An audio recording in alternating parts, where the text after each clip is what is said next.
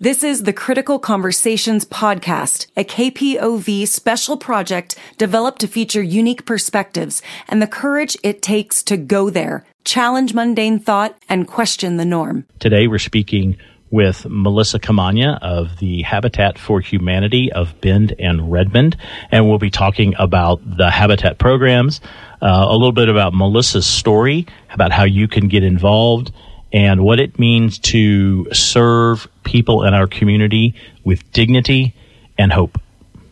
Melissa, welcome to KPOV. Thanks so much for having me. So can you tell us, Melissa, what do you do at Habitat for Humanity Bend Redmond? Yes, so my official title is the Director of Grants Management.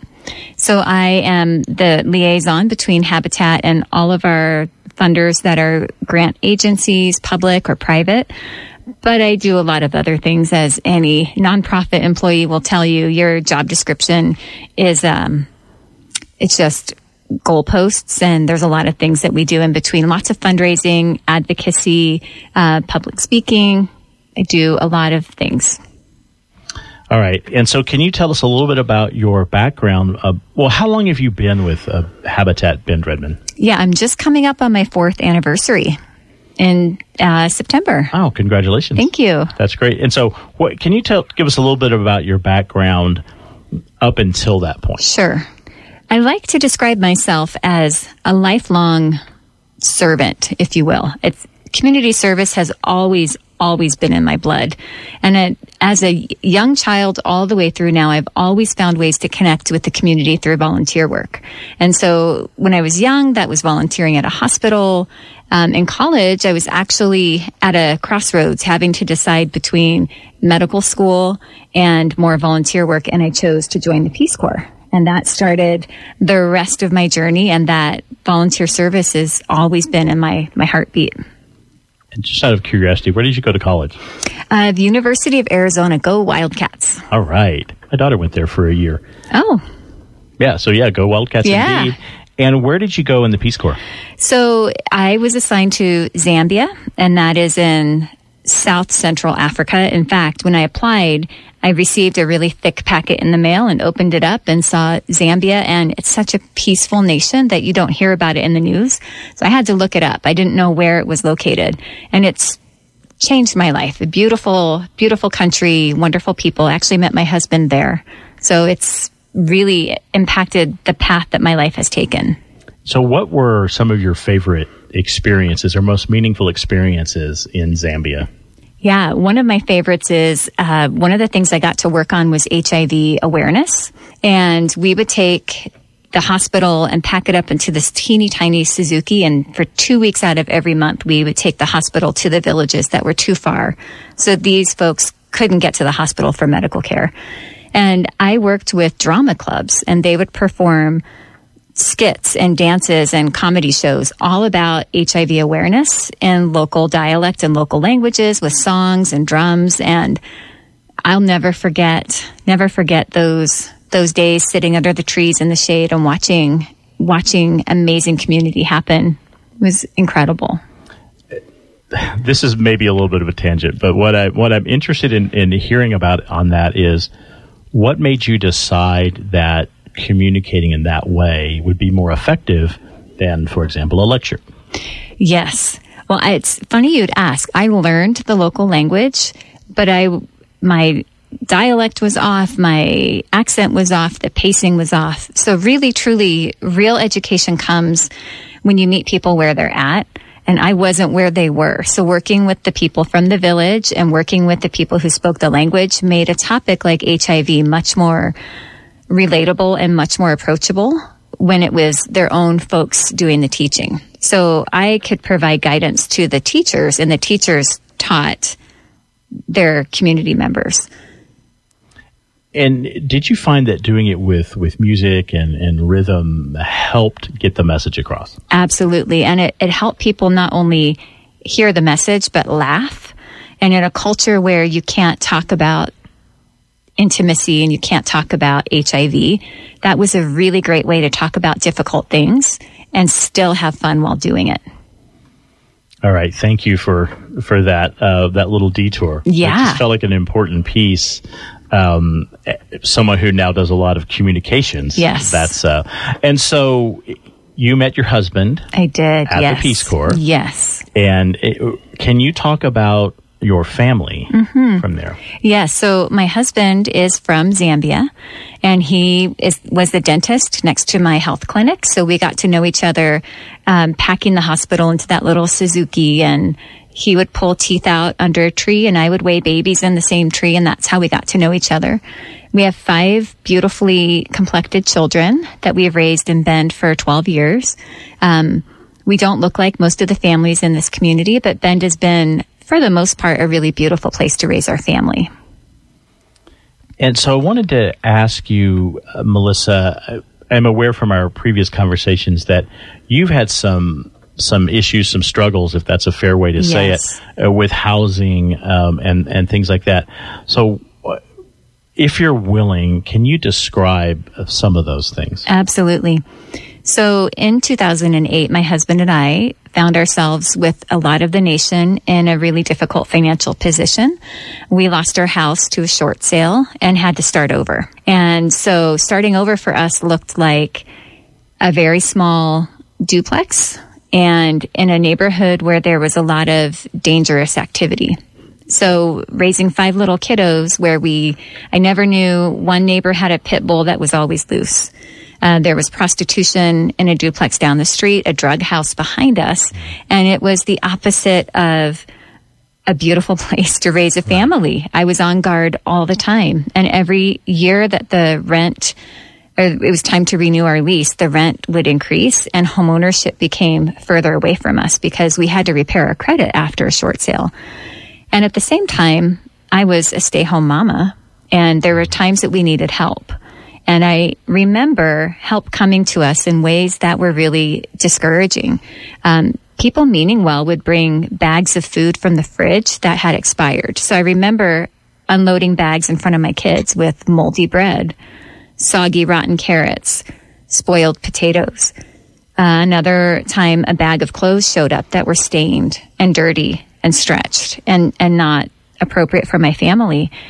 And while those were hard times, Bruce, I tell you, I really am grateful for that, because now I know from lived experience how hard it is to get out of inferior housing. I know what it's like to need help and receive less than the best. And so I take those experiences, and dignity is my lens now. When I give my best. I don't give what I don't want. And that's what I bring into my work. We give our first, we give our best, not the leftovers, not the expired moldy bread, not the shirts that smell like sweat. We give our best because we all deserve dignity. And when you've lived in a space where your safety is compromised, your finances are compromised, you need that more than anyone. And so that has informed your work 100% here at Habitat for Humanity, that focus on dignity. I mean, to me, I look at it the same way, right? Everyone should be treated with dignity. Yes. Everyone deserves dignity. This place you lived that was before you moved to Bend, if I'm doing my math right. Oh no, that was in Bend. Okay. That was in Bend. Yeah. We'll go ahead. It was in Bend, and we like to think that there aren't places like that in this beautiful community. It feels like a tourist town where there's no bad neighborhoods. And for sure, compared to bigger cities, it probably wasn't so difficult. But the reality was we could not relax there, just not knowing if our family was safe and receiving help in those ways. Well, can you describe how did you and your family come out of that period and to the point where you were able to afford stable housing? Yes. So we had the privilege of, my husband had a great job. He still has this great job in Bend. And slowly I started to go back to work part-time. It took 7 years for our credit to repair, to be able to be even at the table to talk about buying a home. And we had a friend who invited us to rent a house, a family house, for a short time. And while we were renting that house, we had the privilege of buying it. Okay. And so it's a home ownership opportunity that's not very common, but we grabbed it with both hands, and we're grateful every single day. It's interesting. That's exactly the way we ended up buying the house we live in. Yeah. We were renting it, and they wanted to sell it and offered offered it to us first, which was it's amazing. Very grateful for that. It would have been difficult otherwise. Yes. So that's great. Thank you very much for sharing all of that. And so I'd like to get to Habitat for Humanity. Yes. Right? And you come to Habitat for Humanity, in my view, I would say sort of soulfully, in addition to by your work and your credentials, well prepared to do this kind of work. There's a learning curve. I'll tell you that for sure. All my work experiences have been varied. I was a microbiologist by degree. I've worked with children. I've worked in the school district, but it's all lined me up for what I do now, which is advocacy and grant writing and storytelling in that lens of dignity. We've all seen those commercials where money is asked for, where the kids that have the big bellies and the flies landing on the eyes. And that's not our approach. Our approach is dignity first. Can you just talk about the mission of Habitat Bend Redmond? So our mission is a world where everyone has a decent place to live. And we believe that homeownership is a human right and that dignity is for all. And so we achieve that by building beautiful, safe homes and selling them at an affordable mortgage to low-income families. They're not given away. Families end up with a mortgage that's based on their income.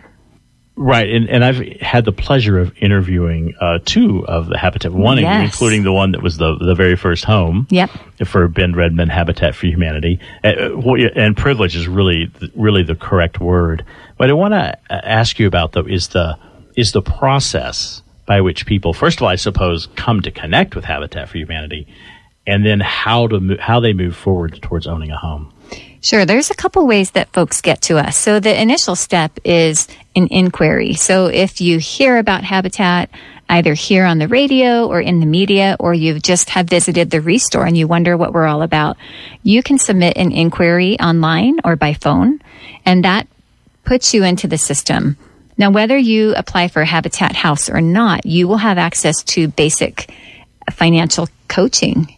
We'll do a soft credit pull and help you understand how to improve your financial outcomes, if you will, with literacy and just understanding debt ratios.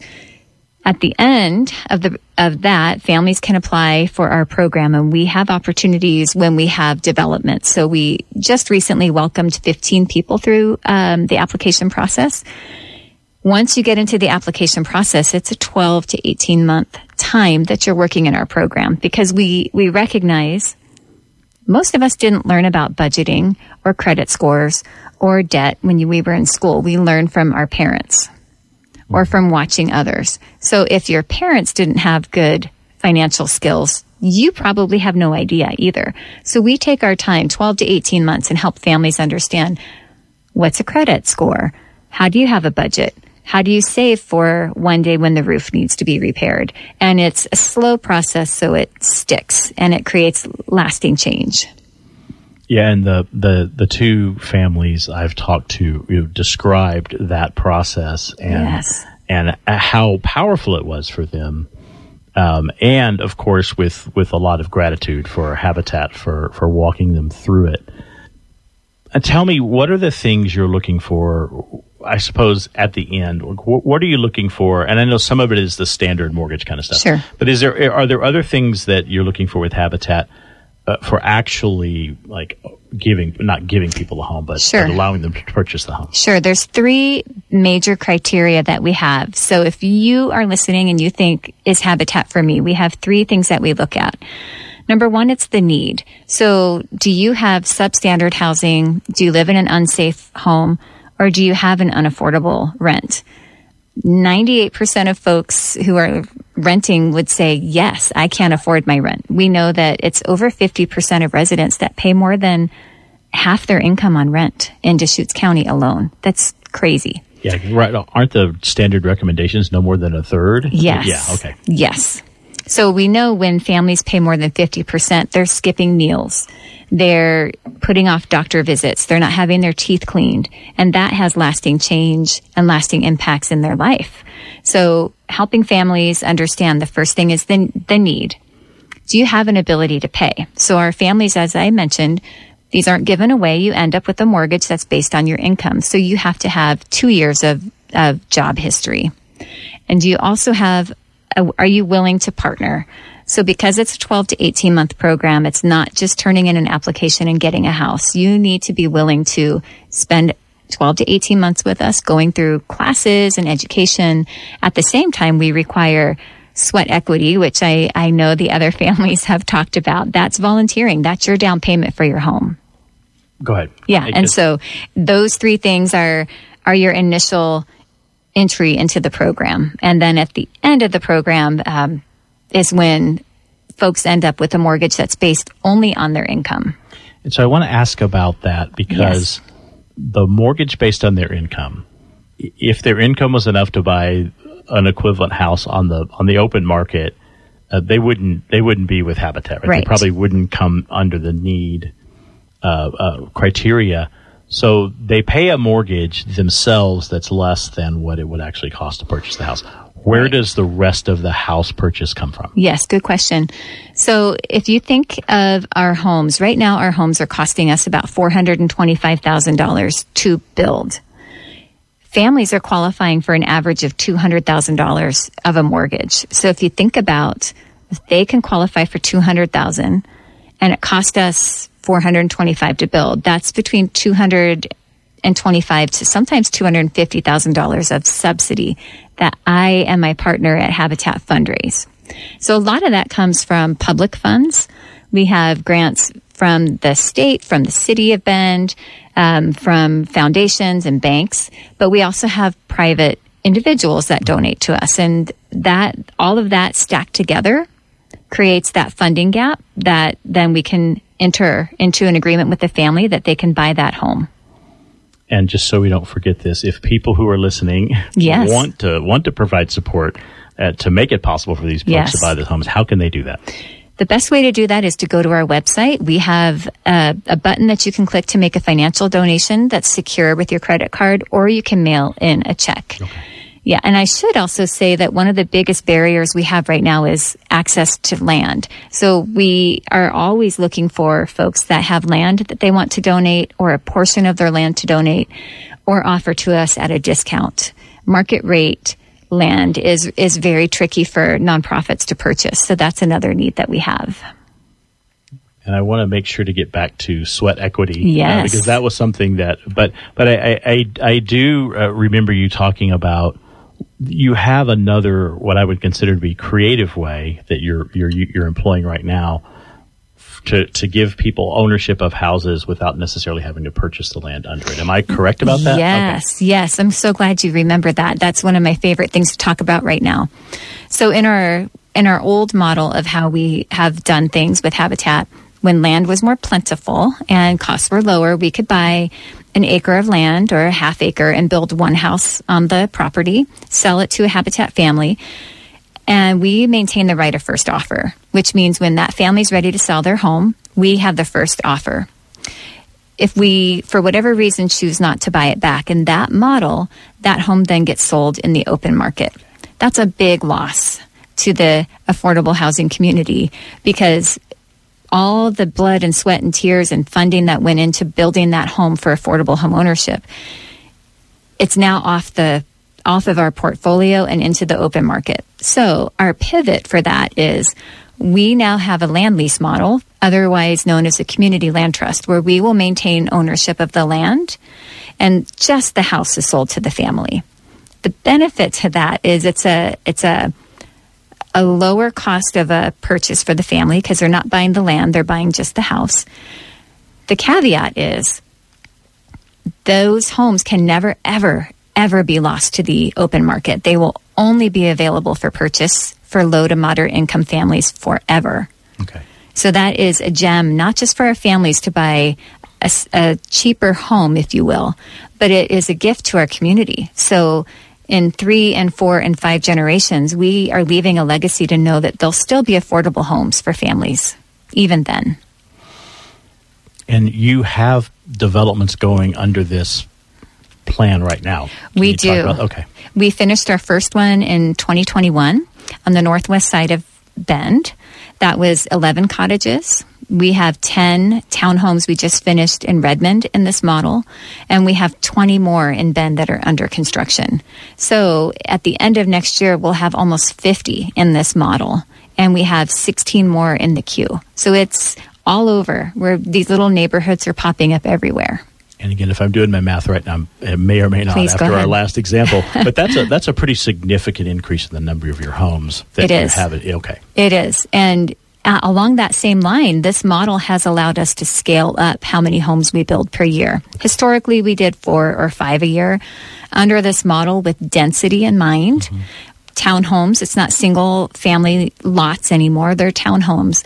We just closed on our 26th home in the last 13 months. So going from 5 a year to over 20 a year is a huge milestone, not just for us and the community, but for habitats nationwide. Yeah, that really does seem like my math was a little bit right. It's a substantial increase. That's powerful. Yeah. It is. So I do have one question. I know that, for example, in the example of somebody buying a mobile home and putting it in a mobile home park, the mobile home park can be sold. Yes. Out from under the people, basically. And so just in case somebody's listening, that's not going to happen in this situation. No. Okay. So if Habitat, for whatever reason, would go away or no longer be an organization, that has to stay in affordability. So it would be another nonprofit or another group that would take over that covenant. Now I want to return to the concept of sweat equity. Yes. So can you talk about what sweat equity is and why is it important to Habitat for the people buying homes? Good question. So sweat equity is basically what we consider our family's down payment for their home. And we break it up. There are hours for construction where they build on their home and their neighbors' homes. There's hours spent in the restore. There's hours spent helping with events. And there's also, families have to get 100 hours of donated time. So that could be, Bruce, if you and your team wanted to come out to the construction site, you could donate your hours to one of our families. And anybody listening can do that with themselves or with their business.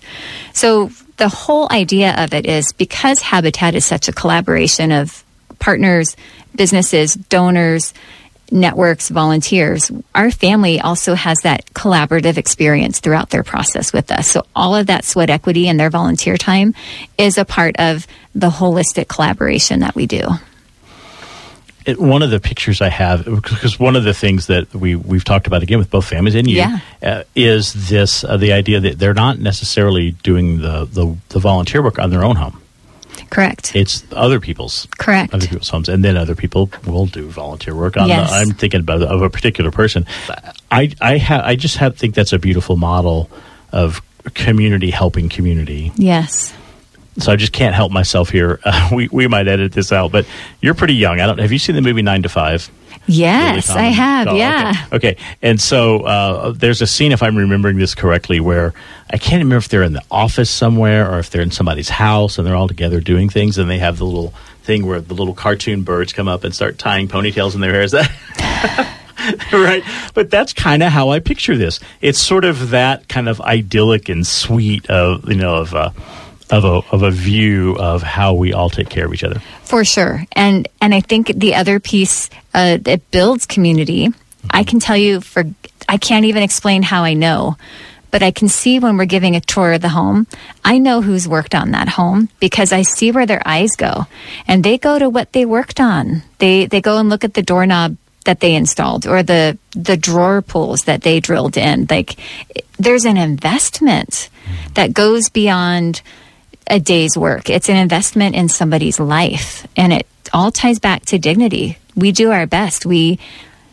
see volunteers take it and families take it so seriously, where maybe a contractor would take 10 seconds to drill in that knob, maybe 10 minutes. That we see people level and double check and make sure that it's straight because they want to give their best to the families. And since we've already gone off the rails just a little bit, to me, what I think about is the energy that goes into the homes through all of the loving intention and the focus on dignity, that those homes are imbued with a really positive spirit, I would say. Well, on that note, something that's really amazing when we have the opportunity to do it is we have had lots of groups come by and write words of encouragement or draw pictures, or some have written prayers on the studs of the house. And that is in the house and the bones and the structure of the house forever. And it's so impactful. We've had families invite their relatives to come, their brothers, their mom. I love to do that too. It just is so empowering to know that that is in the bones of the house. It stays with it forever. This is such a gift to our community. And I know you're aware of that. I've looked at your website quite a bit, and I know that other people have. And I want to say that one of the things that just really jumps out at me is the transparency.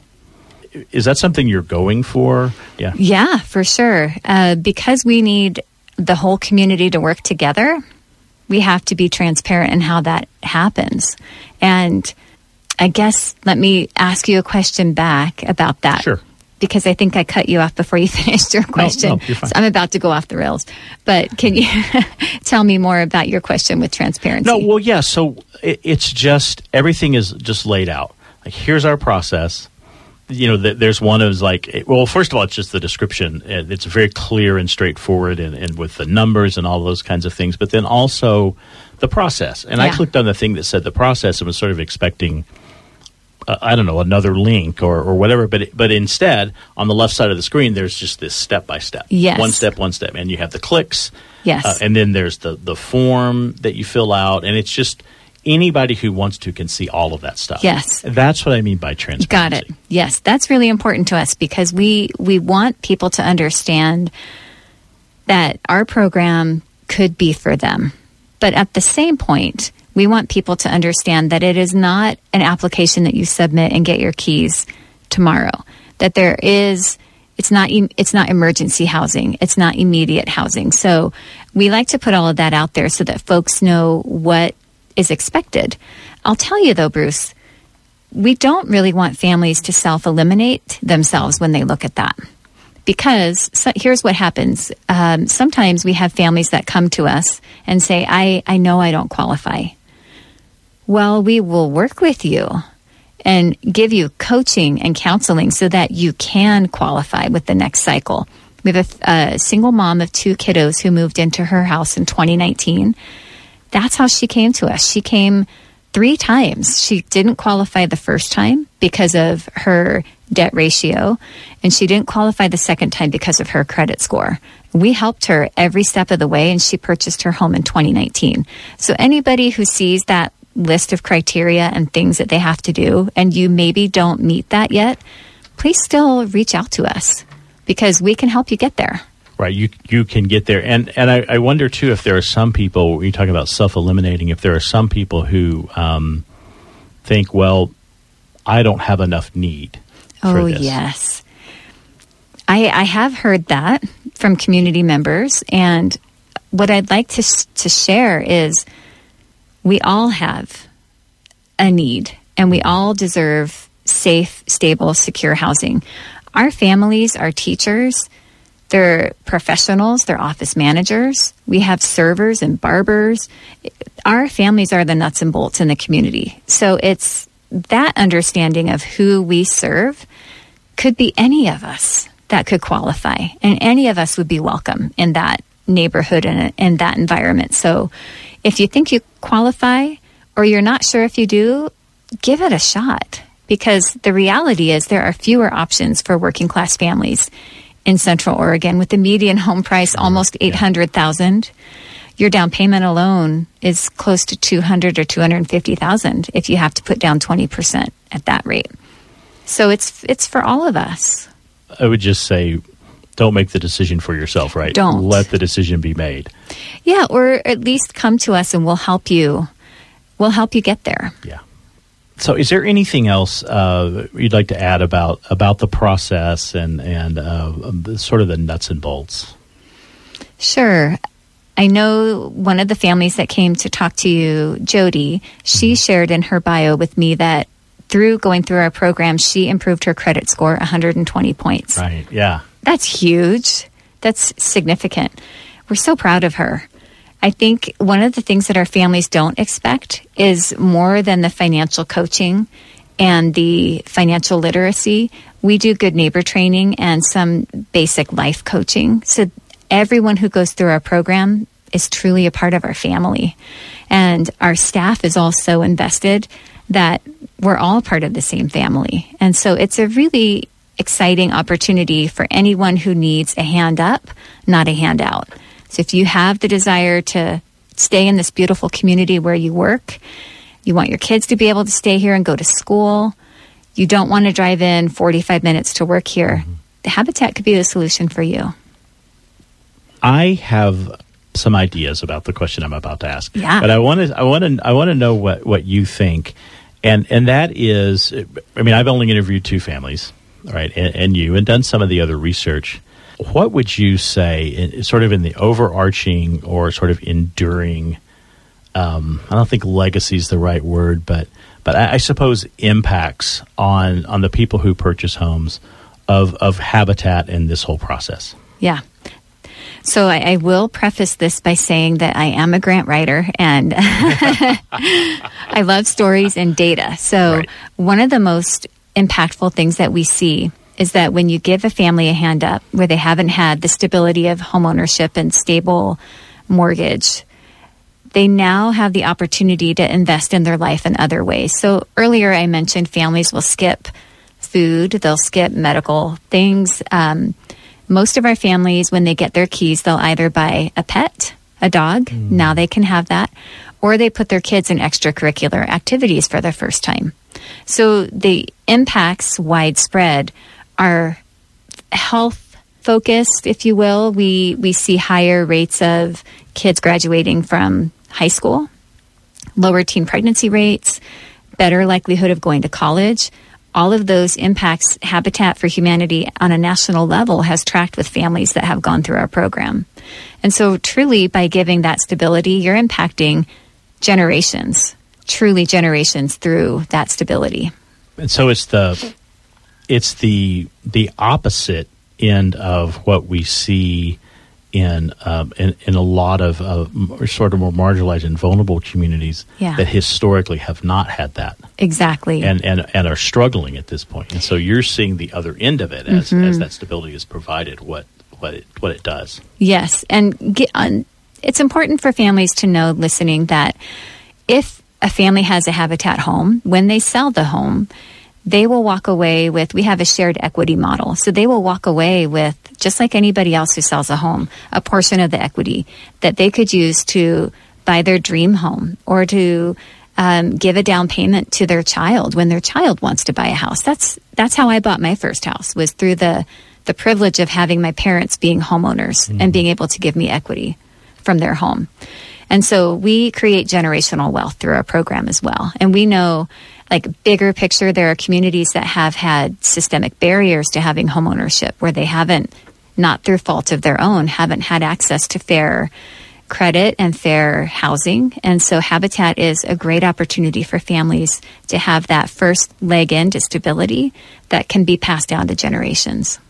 And so the two things for me, and obviously I don't have anywhere near the eloquence or historical data that you have, but what I've seen, and I will say a couple of things. One, both of the families I've interviewed, one of the things they said is when they got through the process, it made them realize that they could do anything they put their mind to. It was a huge builder of their confidence and belief in themselves. I would say the two things, one that I've seen just in these two interviews and talking to you, is the infusion of hope. For sure. In their lives. And the other one that you described in great detail is the transformational power of homeownership. Yes. Seeing, Jody, she has a home, but now she's also taken some steps to advance her career that she's very excited about. Yes. And the same thing with Dan and Tina, and the way they've created this sort of beautiful garden space around their homes. And as I recall, it's something that Tina didn't really even know she had in her, right? Yeah. And she turns out to be an artist with magical plants, fairy right? garden is what I call her property. It's amazing. Yeah, and so those things came from this place of having the home ownership. Absolutely. And having, maybe for the first time, the space in your life to not have to have 3 jobs. So if you can have just one and you can afford to pay all your bills, then you have maybe for the first time an opportunity for leisure or an opportunity for a hobby. And that has such huge impacts on our mental health and how we have time to connect with our community. I don't know if you know, we have a homeowner that moved into her home in 2019. Within 1 year, she signed up to serve in a volunteer capacity on the Affordable Housing Council with the City of Bend. That's great. So Wow. she's an advocate not just for herself and Habitat, but for anybody in the community that needs affordable housing. She's that front-facing person now. So we see that too. She wouldn't have had the opportunity with her work schedule before to do that. So Habitat creates the space. And we know if you've ever had to have 2 or 3 jobs, you have a likelihood to get injured or to get sick because you're not resting. So it really can impact a life in so many ways. It does, and it's a lot more hours than the number of hours worked. Because I have been in that situation. Yeah. There's so much loss in the transitions. Yeah. That that's very demanding, very very tough way to live. So I want to ask you, Melissa, where you are today doing this work. How does it feel for you enabling these transformations in people's lives? It's incredible. I think Habitat's amongst some of my favorite life work that I've had the opportunity and the privilege to do. And when I'm telling stories, I remember what it felt like to guard my kids from the loose dog and to get the moldy bread. I remember those days. And so to be able to tell stories on behalf of our families when I've lived a shade of what they've walked through puts me in a unique position to be able to empathize and convey their story in a way that feels really relatable. Even though I like to sprinkle in data, I think that helps people relate in a different way as well. But gosh, just knowing that, I can be a grain of sand on the beach of the story of Bend and affordable housing and Habitat. I might just be a grain of sand, but sometimes those can turn into pearls if they're in the right space. No, that's right. And I want to say that your use of data is very powerful and impactful, especially the way you wrap it in with the stories. So you're very skilled at that. Thanks. For sure. So is there anything else you want to add at all? So I'd like to give a call to action if I could. Please. So if you're listening and you are not someone that needs a Habitat house, it's great to hear the stories. It's great to understand what we do, but there's a call to action. I want to give you some things to do. Number one, of course, we mentioned if you are in a position where you have money to donate or you have land to donate or you want to volunteer, look us up and get connected with us. We cannot do what we do by ourselves. We 100% rely on the community. Are you skilled with finances? Do you want to be a financial mentor? We always have a need for those for our families going through the program. We have opportunities for board service, event planning. There's so many ways to get connected with Habitat that you can make a difference in our community. You can be you can be a grain of sand on the beach alongside me. There's so many ways to get involved. And it doesn't take much. You can also, if advocacy is in your blood, start attending the Affordable Housing Committee meetings that the City of Bend hosts every month. Get in contact with a group called YIMBY, Yes in My Backyard. There's so many things to learn about housing, to learn about the need and the demand, and truly as a community in Bend, we're better together. So the time to get involved is when you're ready, but I would also say it's now. It's now. It's now. And you can find out about all of those volunteer activities on the website. Yes. Can you say that again? We're BendRedmondHabitat.org. Okay. And I just realized we didn't even talk about the Restore. Oh, yeah. And so that's a big deal. Can you briefly tell us a little bit about that? And I assume that's also a place people can volunteer. Yes, please. Okay. Yes. Yeah. All right. Okay. So with respect to volunteering, we are looking for committed volunteers that can give regular weekly commitments, either in the Restore or on the construction site. The construction site can also accommodate teams. But let me tell you about the Restore. Yes. One of the really amazing things about our Restore, Not only is it an incredible store, we accept donations of construction materials and housing materials. We sell them back to the community at a fraction of the cost. How does that benefit the community? Well, it keeps a large amount of tons out of the landfill every year. And for a family that wants to do home repair or renovations on a budget, now they have access to these things that are at a discount of the cost that they could buy new. We have a team that goes to tear down cabinets. Did you know if you're getting new kitchen cabinets, we'll come and tear them down, the old ones, and we'll sell them in the restore. But you have to know, if anybody's listening that wants kitchen cabinets, a lot of times they're sold as we're unloading the truck. Like, they are hot items. People are on the lookout for new cabinets. So stay in touch with us for that. And now, as an organizational level, the revenue that's generated by the restore through community donations of items and being resold with the conjunction of volunteer labor, that revenue covers right now about 80% of our overhead costs. What that means is when you donate $1 to Habitat, 20 cents of that dollar will go to cover our overhead. The other 80 cents goes directly to programs. I would advise anyone that's donating to a charitable organization to look at what percent of your dollar goes to the programs versus the overhead. Mm-hmm. That's really important. We're building a restore in Redmond that'll be open next year. And when that's open, the revenue generated by 2 stores will be over 100% of our overhead. So that surplus will roll into building more homes. So it's a really great model, and our donors can know that when they donate to us, we really put it to the programs. All right. That's great. Very good. Melissa Camagna of Habitat, Bend, Redmond, Habitat for Humanity. Anything else? Thanks so much for having me here. It's been a delight. Thanks for being here. Yeah, this really has been a delight with you and also the other families I've had the privilege of interviewing. So, thanks, good Bruce. luck. Thank you. Thanks. You've been listening to a KPOV Critical Conversation. To hear more engaging interviews on important topics, please visit kpov.org/criticalconversations.